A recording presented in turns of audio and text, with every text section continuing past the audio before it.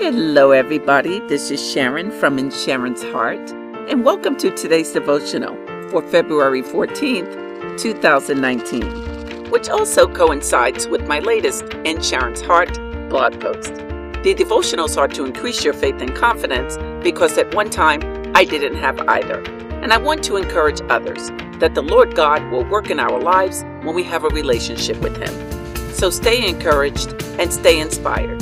Here's today's devotional, which is titled, Yes, God Will Use You. But before we get into today's message, there are two new developments I want to share with you. The first is my free FaithWorks webinar I created for those who may need help with their self-confidence, self-esteem, self-image, and faith. As some of you know, a few years back, I struggled with my confidence and my faith. So I created the webinar to help others. You can click on the link in the show notes to access the FaithWorks webinar. It will really bless you.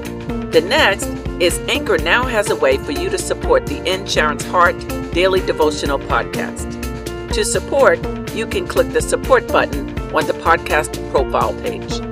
Okay, let's get started with today's devotional, which again is titled, Yes, God Will Use You. I read two quotes the other day. One said, hitting rock bottom has produced greater leaders than having an easy life. And the other said, there are no strong people who have had an easy past. And I totally agree with both of them. Let me ask you this. Can you name one person in the Bible who was a great leader who didn't go through anything? Can you name a great leader who was not in the Bible who didn't go through anything? I cannot. So what does that mean? It means that if we have been through tough waters and we're willing to admit it, acknowledge it, and shame the devil, then God can indeed use us. On the flip side, if we live in denial and act as though we live a pristine life of perfection and never suffered shame, defeat, humiliation, trauma, hurt, embarrassment, loss, difficulty, pain, betrayal, confusion, etc., then God won't waste a minute on using us to connect with people. I mean, come on, we haven't been through at least one of those things in our lives that has made an impact on us, that has changed us in some way, that we've learned from? We haven't been through any of those things? Nothing?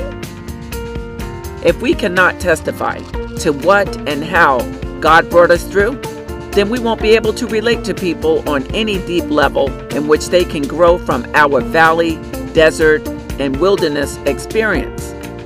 If we are so prideful that we cannot tell our testimony because it makes us uncomfortable or uneasy, then we refuse to understand what's really going on and how God's kingdom works. 2 Timothy 1 verse 8 says, Therefore, do not be ashamed of the testimony about our Lord. And not only does that mean not to be ashamed of God, it means not to be ashamed of what He's done for us. That's right. So here are the million-dollar questions. How are we willing to be used by God? And what are we willing to share about our lives that will set someone free? They're questions only we can answer for ourselves. Just something to ponder today. Be encouraged, everybody. Be encouraged in the Lord.